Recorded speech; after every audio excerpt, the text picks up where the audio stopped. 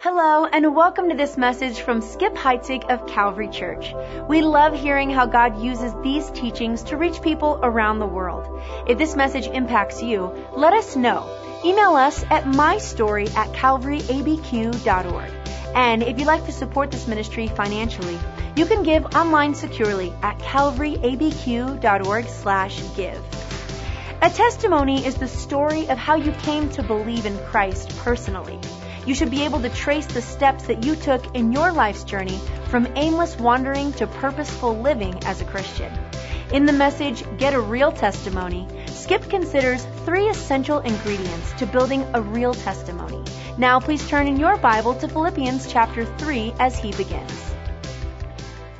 Father, we feel the need to just intentionally still our hearts before you and tune in to what your Holy Spirit might want to say to us. We're asking you, Lord, to mature us, mature our understanding of your word, your truth, to grow us up, and to equip us, Lord, for effective service in your kingdom. In Jesus' name we pray. Amen. In the Christian world, a testimony is the story of how a person comes to believe in Christ. You've heard people say, let me share my testimony with you, or you've done that. It's how a person has come to believe that Jesus is who he claimed to be. Now, there are some churches that have testimony meetings or testimony times before a meeting. Typically, they're smaller when you can hear everybody out. But sometimes the testimony includes not only how a person came to Christ, but how God was faithful in a particular situation. Maybe they went through a trial or a sickness, and they want you to know what God did for them, through them, during that time.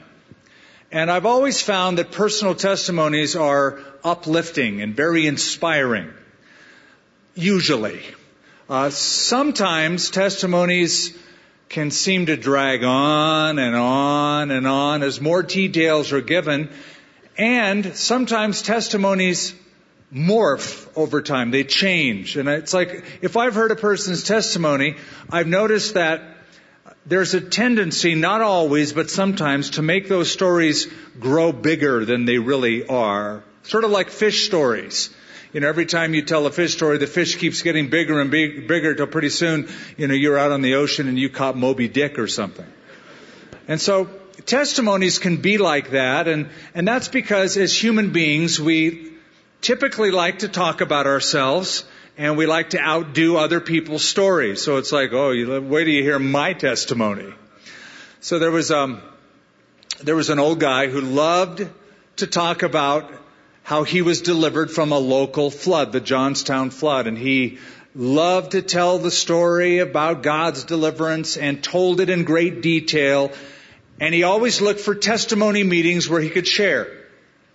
Well, this old guy died one day and was taken to heaven. And Peter introduced himself and said, well, just want you to know that tonight we're getting everybody together in heaven. They're going to tell their testimonies, their stories. Well, his eyes lit up. He thought, man, I died on the right day.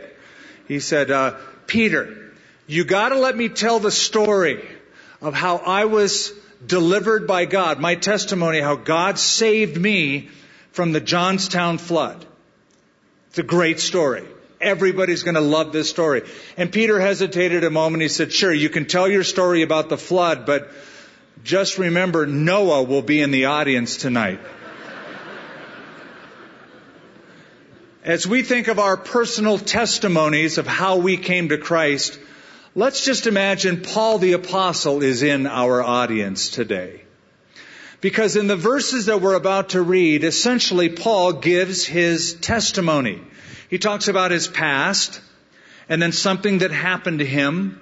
He mentions that, or he points to that with a word, and then how things have changed. So what I want to share with you today in principle form are 3 ingredients in building an effective testimony. 3 ingredients on building an effective testimony. First, you need to shred your religious resume. Number 2, you need to have a spiritual encounter. And number 3, you need to learn how to count. Let me explain once we get into our text. Let's look at verse 4 of Philippians chapter 3. Paul continues his thought. Though I also might have confidence in the flesh. If anyone else thinks that he may have confidence in the flesh, I more so. Circumcised the 8th day of the stock of Israel, of the tribe of Benjamin, a Hebrew of the Hebrews, concerning the law of Pharisee, concerning zeal, persecuting the church, concerning the righteousness which is in the law, blameless. But what things were gained to me, these I have counted loss for Christ. Yet indeed I also count all things loss for the excellence of the knowledge of Christ Jesus my Lord, for whom I have suffered the loss of all things, and count them as rubbish, that I may gain Christ, and be found in him, not having my own righteousness, which is from the law, but that which is through faith in Christ, the righteousness which is from God by faith. That is Paul's personal testimony in a nutshell. I'll never forget my high school reunion. I only went to one. That was my 10-year reunion, but I remember it because I was saved and I wanted to share my testimony with people, which I did. They were kind of shocked. You're a what? You preach the gospel? You're not loaded anymore? But I remember at my high school reunion, a guy by the name of John Booth. Now, John Booth in my high school was like the jock, the football hero. Everybody, loved him and looked to him. And what I noticed when I went into the reunion, it was John Booth across the room with a big smile on his face. And I never saw him smile in high school. He never needed to. He just sort of grunted his way out to the football field. But he's smiling, and I was talking to him, and he started telling me his personal testimony, how he came to believe in Jesus Christ. And it was awesome. He was going from table to table sharing his testimony. What do you think it would be like to go to Paul the Apostle's high school reunion? So imagine yourself at Tarsus High. That's where Paul graduated. It's the 10-year high school reunion. There's Saul of Tarsus. And you know him, so you walk up and go, "Hey, Saul, so are you still into that rabbi thing? You still going to Jerusalem with Gamaliel and all that?" And Paul might look at you and say, "Well, a funny thing happened to me on the way to Damascus." And he would talk about an encounter that he had with the Lord Jesus Christ, and now he's traveling the world and preaching the gospel. Today, what I want you to do is take off your 21st century glasses and put on your first century glasses. Instead of just thinking of Paul as the great Christian apostle, remember that he had a Jewish religious background. He was very well educated, and he was very well trained in a religious system. But he had an encounter with Christ that changed everything. I have a book called The Jewish 100. It was by Michael Shapiro. That's the author. And this is a biographical study of 100 of the most influential Jewish people of all time. Now, what's interesting to me is who's in the top tier. So number 1 in the book, the number 1 influential Jew of all times, according to Michael Shapiro in his book, was Moses. Moses is the number 1 on the list. Now, I understand that because Jewish people look back to Moses as the great lawgiver, the covenant giver. Number 2 on his list is Jesus Christ. Because even as a Jewish person, he recognizes that Jesus changed history. So he gives him the number 2 slot. Number 3 on the list is Albert Einstein. Interestingly, number 4, Sigmund Freud. I wouldn't put him in the top tier, but he did. Number 5 was Abraham, and number 6 on the list of most influential Jews of all time, according to Michael Shapiro in his book, Saul of Tarsus, who became Paul the Apostle. Very interesting background. We know that Saul was a Roman citizen. That's huge, because it meant that he had the right to have a trial before Caesar. And he pulls out that card when he is on trial in Caesarea. He said, "I appeal my case to Caesar." We know that he was born in Tarsus of Cilicia, which was a Roman province. If you were to look today on a map, you'd have to look to southeast Turkey to find Tarsus. The area he was born in was known for its black cloth called cilicium. And cilicium was used to make tents and other items. And we know that Paul professionally was a tent maker. He could go from place to place and make these black and leather tents that were sold on the marketplace. But what makes him so unique is his testimony. So let's look at it a little more carefully and notice these three ingredients. First of all, if you're going to have a real testimony, at some point you're going to need to shred your religious resume. Now I need to explain that. Because some of you have had no religious background at all, so this isn't really an issue. I mean, it wasn't an issue with my wife. My wife had no spiritual baggage whatsoever. She was raised an atheist. And so she just came out of atheism to an encounter with Christ. But if you were raised in a religious home and you have trusted in the fact that you were raised in a religious home by spiritual parents, then you're going to need at some point to tear up your religious resume. And here's why. Because God has no grandchildren. He only has children. As many as received Him, John chapter 1 tells us, He gave them the right to become children of God to those who believe in His name. You can't go to heaven because your parents took you to church and they themselves had a personal relationship with Christ. It always has to be personal. It's always one generation at a time. So Paul has a huge religious resume, and what we notice here in the text is he tosses it out the window, throws it away. Now, in looking at his resume, and we want to look very carefully, beginning in verse 5, there are 6 words that would describe Saul of Tarsus and his spiritual religious resume. Number 1, heredity. Heredity. Notice what he says in verse 5 concerning himself: circumcised the 8th day of the stock of Israel. In other words, he wasn't converted as a Gentile into Judaism. He wasn't a proselyte. He was a Jew by birth and by ritual. Circumcised the 8th day of his life. So he could say, I'm a true blue Jew. I'm a Jew by birth. I was born into this.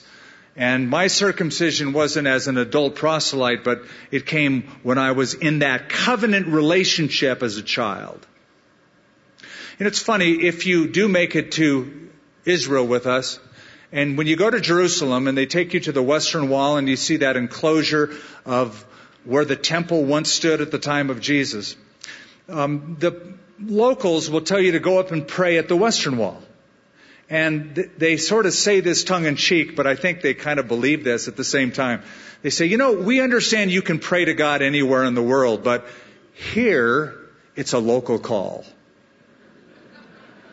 You're in Jerusalem, man. You're in the holy city. You talk to God here, and it's just a little bit better. It's a little bit closer.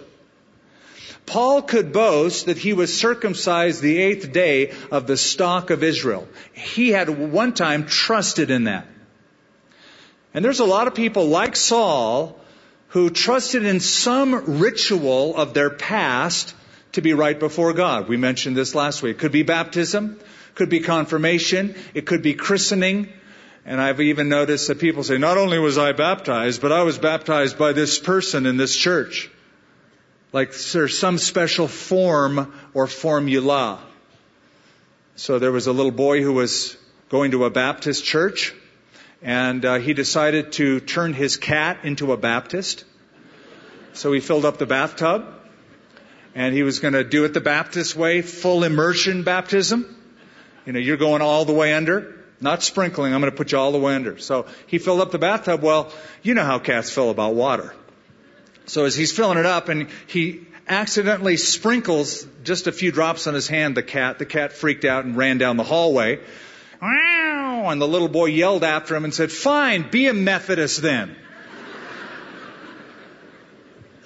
Paul would say, I'm not a Methodist or a Baptist. I was circumcised the 8th day of the stock of Israel. That's his heredity.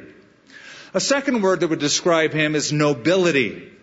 For he says, I was of the tribe of Benjamin. Now, if you know your Jewish history, you understand that Benjamin was one of the noble lines because the very first king of Israel came from the tribe of Benjamin. His name was King Saul. In fact, it could be that Saul of Tarsus was named after Saul, the first king of Israel, who was also a Benjamite. Also, the tribe of Benjamin was the only tribe loyal to the tribe of Judah when the kingdom split. So, heredity and nobility. Third word that would describe him is pedigree. For he says, I was circumcised the 8th day of the stock of Israel of the tribe of Benjamin. Now notice the next phrase, a Hebrew of the Hebrews. In other words, I was a Hebrew born of Hebrew parents. I wasn't raised a Hellenistic Jew, a Greek cultured, Greek speaking Jew. I was raised in the Hebrew style. Let me just explain it this way. In ancient times, in that Greco-Roman world, there were Jewish people in the diaspora, the dispersion, where you had Jews all over the world. They were raised in that culture and often with pagan customs. But those who learned Hebrew by Hebrew parents in Hebrew-speaking synagogues felt themselves to be a little bit more superior than the rest. A Hebrew of the Hebrews. Now, I'm going to give you a quick little biographical sketch of Saul of Tarsus growing up and his educational background. As a toddler, he would have learned to recite the Shema. Have you heard of the Shema? Deuteronomy chapter 6, verse 4. He learned it in Hebrew. So imagine little Saul as a toddler saying the words out loud, Shema Israel Adonai Eloheinu Adonai Echad. Hear, O Israel, the Lord our God, the Lord is one. He learned that as a toddler. At age 5, he would begin studying the scriptures. At age 6, he was sent to the synagogue to learn to read and write the scriptures. At age 10, Saul would already have memorized large portions of the oral law. That is, not just the scriptures, the traditions of the elders. At age 12, he would be preparing for his bar mitzvah, which would take place at age 13. Bar mitzvah means son of the commandment. It was a rite of passage where you were now considered an adult member of the Jewish community. At age 15, he would have more rigorous study where he would study the codified oral traditions, the Talmudic writings. And somewhere in those adolescent years, shortly after that, he was sent to Jerusalem for 5 to 6 years of rabbinical study. So, heredity, nobility, pedigree. He's giving his background. A fourth word that would describe Saul of Tarsus is piety. Because notice what he says. He says at the end of verse 5, not only a Hebrew of the Hebrews, but concerning the law, a Pharisee. Now I know that you as a Western Christian in this modern era, you have read enough of your New Testament to know that Pharisees weren't great people. You're thinking, why would he put that on his resume? Because Jesus spoke against the Pharisees, right? He called them whitewashed sepulchres. He called them hypocrites. However, the original word Pharisee, parashim, means to be separated. And when they started around 200 BC, they continued into the first century, they believed that they would give their whole life to studying and obeying the written law as well as the oral law. They started off really good. They just evolved into a hypocritical group. According to Josephus, the Jewish historian, the Pharisees were the leading sect among the Jews, the most accurate interpreters of the law. As a Pharisee, he studied under a very particular mentor. Do you remember his name? It's given in Acts 22. Gamaliel was his mentor. Gamaliel is one of the most famous scholars in Jewish history, regarded even to this day. What Gamaliel taught him to do was to argue. There was an ancient form of discourse called the diatribe, question and answer format to learn how to think and talk on your feet very persuasively. He would have had to memorize large portions of the Old Testament, which would become very profitable as time went on in his ministry. So heredity, nobility, pedigree, piety. A fifth word that would describe him is intensity. This dude was intense. Look at verse 6. Concerning zeal, if you want to talk about my zeal, persecuting the church. Saul of Tarsus, as you know, was a zealous defender of Judaism. Now, why it's important to understand a little bit about Gamaliel is understanding that he sat under Gamaliel's mentorship helps you understand him. Because Gamaliel was hateful toward the Christians. He called Christians Christian heretics. And a very famous prayer uttered by Gamaliel goes this way. Let there be no hope to them who apostatize from the true religion, and let these heretics, how many soever they be, all perish in a moment. He prayed that concerning Christian heretics, those who left Judaism and turned to Christ as their Messiah. No wonder, then, we read about Saul in Acts chapter 8, verse 3, these words, Saul was going everywhere to devastate the church. He went from house to house, dragging out both men and women to throw them into jail. He learned that in part from Gamaliel. No wonder we read Acts chapter 9 about Saul breathing out threats and murder against the disciples of the Lord. So this dude was so intense that he measured his religious zeal by his hatred. You know you're bad off when you're known more for what you're against than what you're for. A sixth word that would describe Saul of Tarsus is morality. Look at verse 6 again. Concerning zeal persecuting the church, concerning the righteousness which is in the law, I was blameless. That is, nobody could accuse me. I lived by the book. I did everything the law demanded, not just the written law, but the oral law. So get this. Saul of Tarsus had a righteousness by rule keeping. How many people do you know who have a righteousness by rule keeping? I do my best, man. I try really hard. I work really hard at getting God to love me. Doing all the right things. I'm a religious person. Righteousness by rule keeping. This is why religious people are the hardest people to see converted. Because they don't see that they have a need for anything. You share the gospel with them. Look, I've gone to church all my life. I've been baptized. I've been confirmed. I've gone through other sacraments. I try really hard and going to church regularly. It's all a righteousness by rule keeping. They have enough morality to keep them out of trouble, but not enough righteousness to get them into heaven. So, morality. Now, here's the question. Why is Paul rattling off all of the things he's done in his past? Because there's this group we talked about last week called the Judaizers. Remember the Judaizers? They mixed law and grace together. They were telling Gentiles, non-Jews in Philippi, you have to go back and keep Jewish laws and Jewish rituals to be right before God. So go back to verse 3 where we studied last week.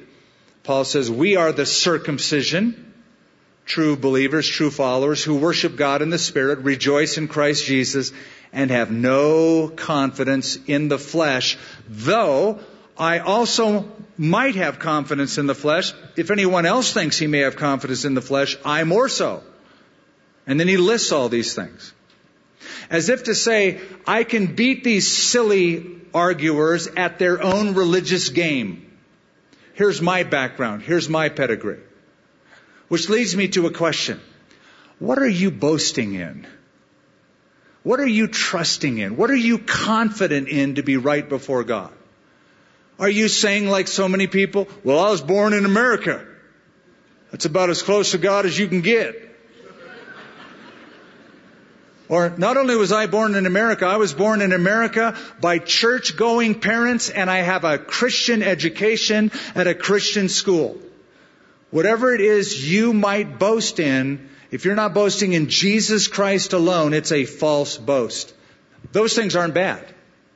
All of those things are good things, but a good thing can become a bad thing if it keeps you from the best thing. All of those wonderful things that were part of his background and his resume actually kept him from a relationship with God. So, shred your religious resume, and you'll see Paul doing that. Second, have a spiritual encounter. Look at verse 7. What's the first word in verse 7? Say it out loud. But. Now that's a word that denotes a change. It's a negative conjunction. Sorry to bring up English class here. So whenever you see the word, it denotes that he is pivoting and he is changing his thinking. So he's saying, this is who I used to be, but. These are the things I used to trust in, but. Here's a list of all the things I thought were important to me, but something has changed in my life. And that is, I got saved. You see, that little word in verse 7, but, takes us back 30 years from the writing of this letter to when he was going on the Damascus road from Jerusalem to Damascus to imprison believers. So here's this pompous, religious man on his way from Jerusalem to Damascus. He has an encounter with Jesus Christ. Alan Redpath used to put it this way. When God wants to do an impossible task, he takes an impossible person and crushes him. Listen to Paul's crushing. This is Acts chapter 9, the first few verses. Meanwhile, Saul, that's Saul of Tarsus, was uttering threats with every breath. He was eager to destroy the Lord's followers, and so he went to the high priest. He requested letters addressed to the synagogues in Damascus, asking their cooperation in the arrest of any followers of the Way. That's what they used to first call Christians, the Way. He wanted to bring them, both men and women, back to Jerusalem in chains. As he was nearing Damascus on this mission, a brilliant light from heaven suddenly beamed down upon them. And then he fell to the ground and heard a voice saying, Saul, Saul, why are you persecuting me? And he said, who are you, Lord? And the Lord said, I am Jesus whom you are persecuting. It is hard for you to kick against the goads, that is, of conviction. So he, trembling and astonished, said, Lord, what do you want me to do? And the Lord said to him, arise and go into the city, and you will be told what you must do. It was this episode that changed everything. Now he goes from persecutor to preacher. After this chapter, he goes from Mr. Prideful to Mr. Humble. He goes from religious man to righteous man, from self-confident to saved. He had an encounter, a spiritual encounter that was personal with Jesus Christ. In the passage that I just read from Acts chapter 9, he refers to Jesus as Lord, and he submits to him, Lord, what do you want me to do? And the rest of his life, it's about doing what Jesus wants him to do. Here's why I love Paul's testimony. What happened to Paul happened instantly to him. I mean, he was one way one day, but that day changed him and he was completely different the next day. I know that for some people, coming to Christ is a process. They hear the gospel once, they listen to it, they may agree with something, but they marginalize it, pass it off, and then they hear it again and another time, and then they hear it again, and maybe one day it just sinks in and they go, I'm giving my life to Christ. But for other people, it's instantaneous. It's like an epiphany. For me, it was an epiphany. When I heard the gospel, I thought, I'm in trouble. I need to do this. I need to receive Christ. Now, I didn't quite get that at first. I had a friend, the friend who really led me to Christ, Gino. One day he was doing drugs. The very next day, less than 24 hours later, he's preaching Jesus to me. And I said, excuse me, nobody can change that fast. And he said, well, I did. The night before, he went to a meeting and he went forward and he received Christ as his Savior. And he was forever changed. To this day, changed. Saul had an encounter with Jesus. Now, this encounter was so unexpected and so transforming that I have been amused over the years. I've even collected stories of people trying to explain Saul's spiritual conversion. For example, Renan, the French atheist philosopher, said that this was a case of an uneasy conscience with unstrung nerves, fatigue from the journey, his eyes were inflamed by the hot sun, and a sudden stroke of fever produced an hallucination. I mean, because it's so odd that this person would change so dramatically, it must be a hallucination. Others say a thunderstorm happened to hit at this very moment, and being so overwrought by guilt, he imagined that God spoke to him. But my favorite and the most popular explanation of Saul of Tarsus' spiritual conversion is that he had an epileptic fit. I still hear this. I still read this. It was a case of an epileptic seizure. I did a little research and discovered, according to medical sources, epileptics cannot remember anything that occurred during that fit. Yet Saul seems to have great detail about everything that happened, and he writes about it, tells about it. So I love how Spurgeon answered this argument. When people said, oh, it was an epileptic fit, he said, oh, blessed epilepsy, if it affects a conversion like this. May God give us more people with epileptic fits that result in conversion to Christ. So shred your religious resume.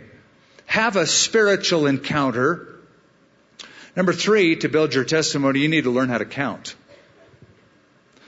Paul admits that he counted wrong for years. Look at verse 7. But what things were gained to me, these I have counted loss for Christ. Yet indeed I also count all things lost for the excellence of the knowledge of Christ Jesus my Lord, for whom I have suffered the loss of all things, and count them as rubbish, that I may gain Christ. Notice the words counted and count 3 times in 2 verses. The Greek word is hegeomai. It is a term, a mathematical term, a term of accounting.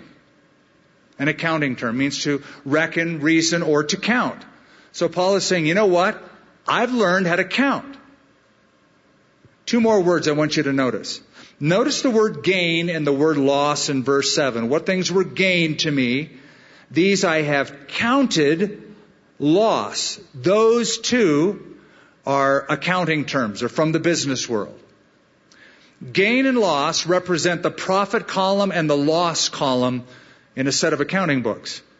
So the books are open. One column says profit, the other says loss. Gain, loss. Paul spent his whole life working on his spiritual religious resume, and he had all of these things in the profit column. Gain. I was a Jew, born of a Jew, tribe of Benjamin, kept the law. All those things were in my profit column. But, Paul says, I've learned to count since then. And I see things differently. I had them in the wrong column all along. Those things that I put in this column were actually loss. So listen to verse 7 and 8 in a more modern translation, and I think it'll all come together for you. Paul writes this. The very credentials these people are waving around as something special, I am tearing up and throwing out with the trash, along with everything else I used to take credit for. And why? Because of Christ. Yes, all the things I once thought were so important are gone from my life. Compared to the high privilege of knowing Christ Jesus as my master firsthand, everything I once thought I had going for me is insignificant. Dog dung. I have dumped it all in the trash so that I can embrace Christ and be embraced by Him. So now he opens the books and looks at that profit column, all those things listed, and he goes, you know what? I just made a discovery. I'm bankrupt before God. I've had them in the wrong column. They've actually kept me from a real, authentic relationship with God. So I'm moving them from the gain column into the loss column. Something else I want you to look at. Look at verse 7. What things were gained to me, these I have, what's the word? Counted. That's a past tense. I counted it. That was 30 years ago. He's going back to his conversion. 30 years ago, I made the estimation when I had an encounter with Christ, these things were in the wrong column. I have counted that 30 years ago.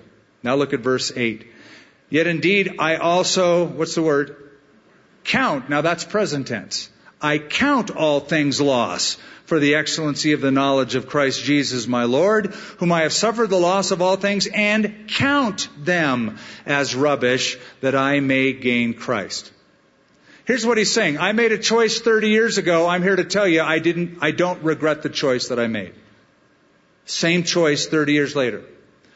Longevity is always the test of choice. 1973, I made a choice. Watching that Billy Graham broadcast, I made a choice to make Jesus my Lord. That was 1973, many moons ago. Today, I'm here to say I made the right choice. I still follow the same Lord. Now, look at another word as we bring this to a close.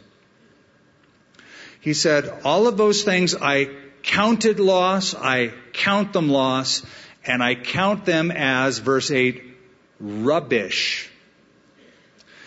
Now, I want to be careful with this word, because it's a very strong Greek word. It's the word skubala, which means nothing to English readers. But if you were a Greek speaker 2,000 years ago and you heard this word, you go, whoa. Because it means, as you've heard in this translation I just read, and they put it mildly, dog dung. It literally means the excrement of animals. The stuff you sweep away from the stalls because it stinks. So Paul is saying, I made a choice 30 years ago. I'm still choosing it. And I'm here to say, trusting in anything else stinks. Trusting in your religious background stinks. Trusting in how you were raised, if that's what you're trusting in to be saved, stinks. You need your own personal encounter with Christ. Like John Dyer said, he was a Welsh poet, theologian. A man may go to heaven without health. A man may go to heaven without riches, without honors, without learning, and without friends, but he can never go to heaven without Christ. So he says, and be found in him, verse 9, a verse we'll look at next week, not having my own righteousness, which is from the law, but that which is through faith in Christ, the righteousness which is from God by faith. So here's the skinny. Your heritage may be wonderful. Your upbringing may be awesome. Your education is worth something. It's okay. However, if you are relying on any of those things to go to heaven, they stink. I got a letter a few years ago that was an amazing letter. It was from Utah, the little town outside of Salt Lake City. And the man introduced himself as from the Mormon Church, a leader in the Mormon Church, a very influential and ardent follower in Mormonism. But he said, I would listen to your radio broadcast in the morning, and one day I decided I'd pull over on the side of the road and I'd listen to the whole thing. By the end of the broadcast, I realized that everything I had trusted in was wrong. And I prayed by the side of the road in my car after the radio broadcast, and I just wanted to write you to tell you, I've received Jesus Christ as my Savior and my only means of salvation.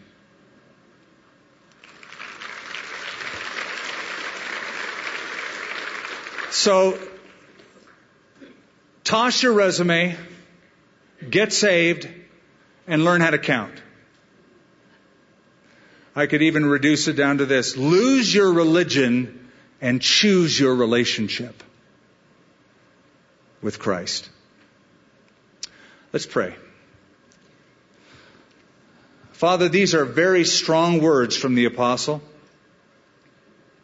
We think of him sitting in that Roman prison, imagining what life is like in Philippi, as these young believers, so filled with joy and so filled with promise, by simply trusting in Jesus for their salvation, have arguers and dissenters around them saying, no, you need more than just believing in Jesus.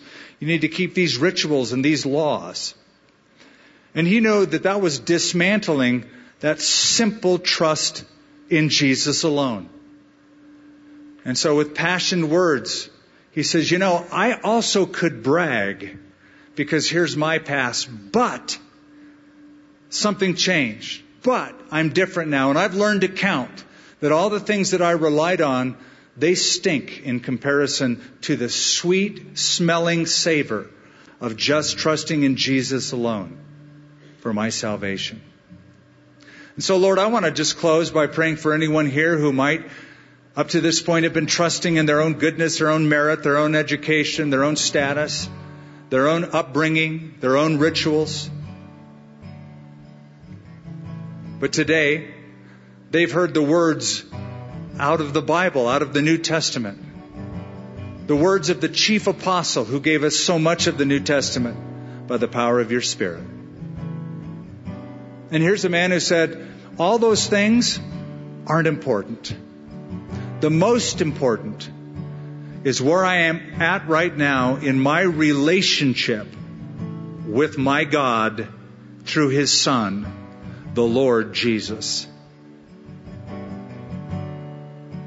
Lord, I pray for anyone here who doesn't know Jesus personally. They've been observers up to this point. They have acquiesced to come to church services at the bequest of a friend or loved one. But there's not a real connection made. And so there's no life, no spiritual life flowing into theirs. Lord, I pray that a decision would be made. A decision like Paul made, a decision like I made, a decision like so many here have made at one time in their lives. To trust in nothing or no one else but Christ alone. To make it personal, to make it theirs. To receive Jesus Christ, thereby becoming children of God.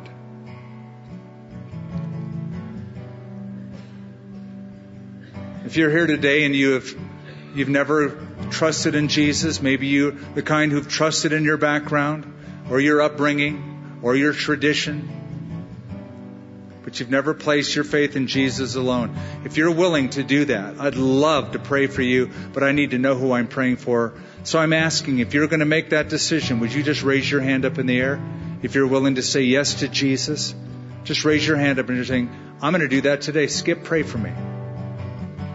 Just raise your hand up in the air and you're saying, today's the day. I'm going to give my life to Christ and trust no one or nothing else but Him. Just raise that hand up and I'll notice it. God bless you. Right up here in the front to my right.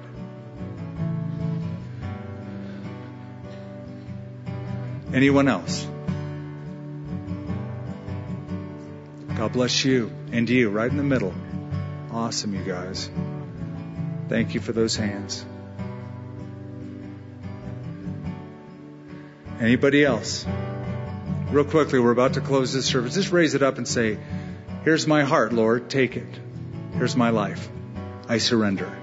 Lord, what do you want me to do? I'm yours. I turn from my past. I turn to Jesus as my Savior. That's what all that implies. Just raise it up. Father, for those who have raised their hands, you know them, you love them, you have a plan for them. Strengthen them as they follow you. Bless their lives. Unburden, Lord, that their shoulders. And I pray, Lord, that they would just experience a freedom and a deep peace and satisfaction. We ask it in Jesus' name. Amen. Let's all stand, please.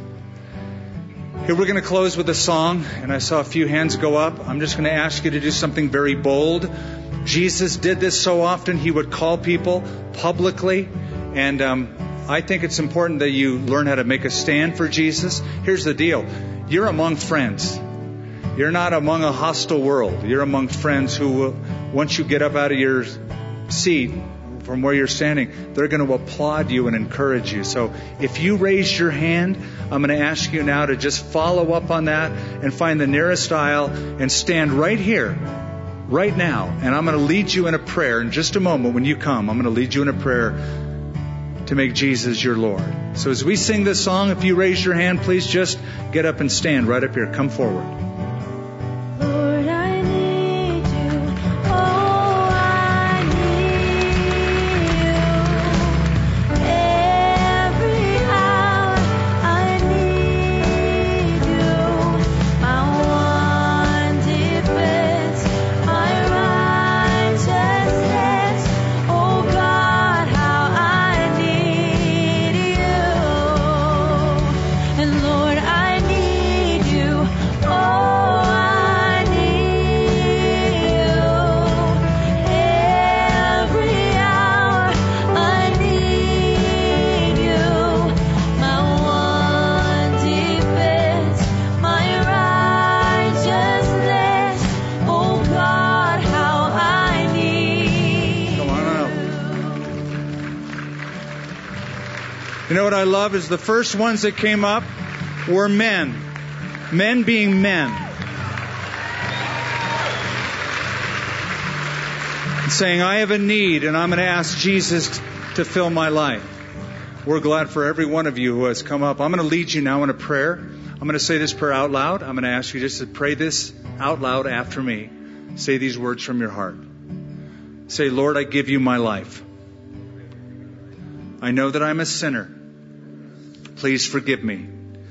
I believe in Jesus, that He died on a cross, that He shed His blood for me, and that He rose again. I turn from my sin. I repent of it. I turn to Jesus as my Savior. Help me to live for Him as my Lord. In Jesus' name, amen. Amen. Paul's testimony was his unique story of how he came to Christ. Did this message help you discover how to share your testimony with others? We'd love to hear about it. Email us at mystory@calvaryabq.org. And just a reminder, you can give financially to this work at calvaryabq.org/give. Thank you for joining us for this teaching from Calvary Church.